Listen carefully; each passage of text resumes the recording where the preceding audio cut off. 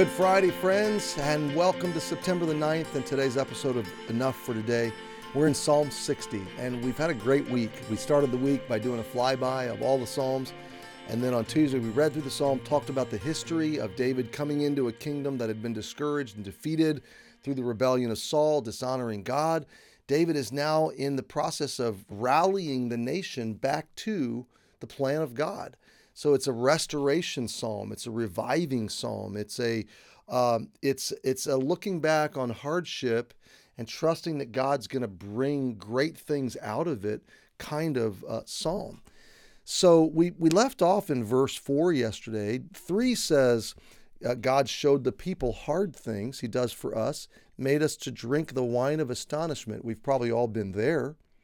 But in spite of it, verse 4, he's given us a banner, an identity in him. We are his people, and he is our God.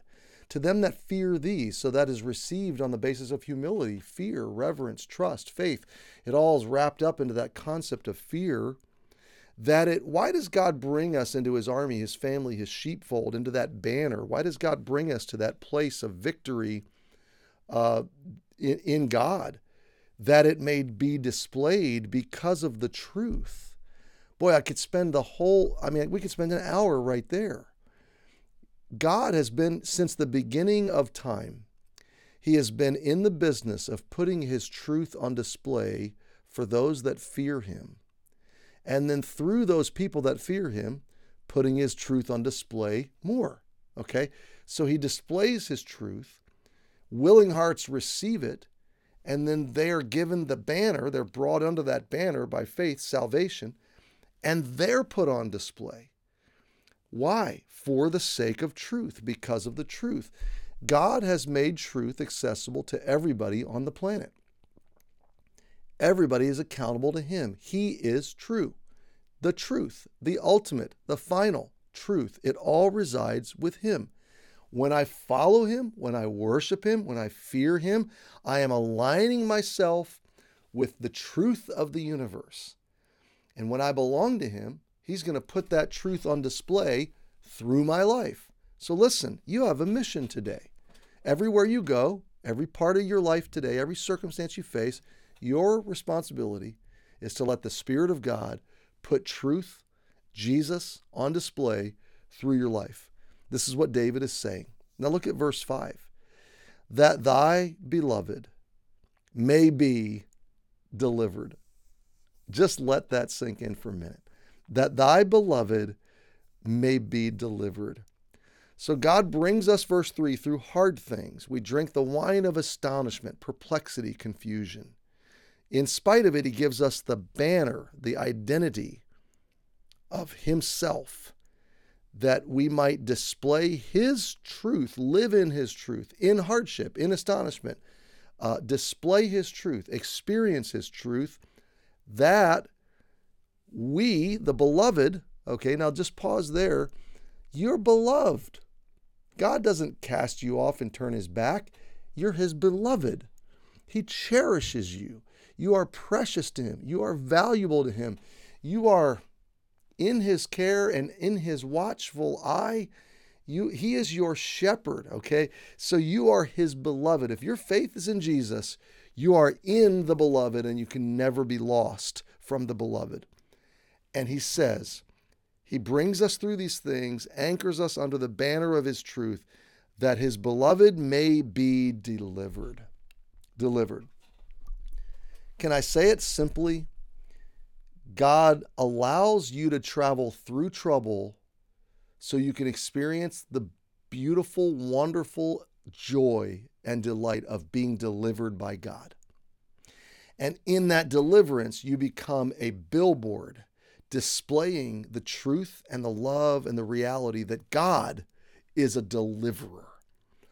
And so God is made attractive to the world who is terrified of him and doesn't want to give account to him. The world is able to see God as a redeemer, as a good news God, as a deliverer, and those who choose him can run to him and experience the same deliverance.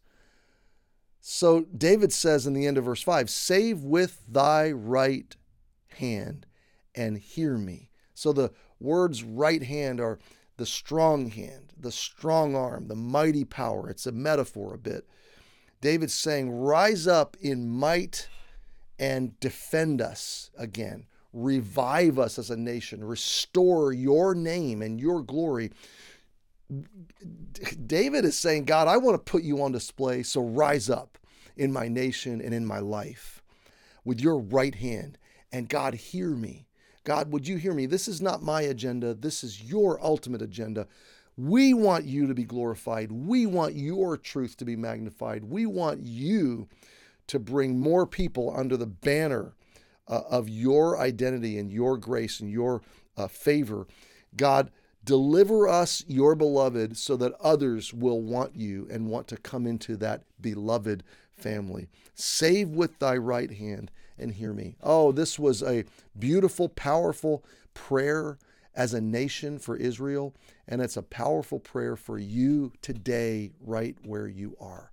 The safest, most provided for, most protected, most victorious place for you to be as a believer is right in the center of glorifying God, being a reflection, a display of his truth, living under his banner, going into the battles he's called you to go into, heralding his truth, publishing his truth, giving of yourself to make sure his truth is propagated.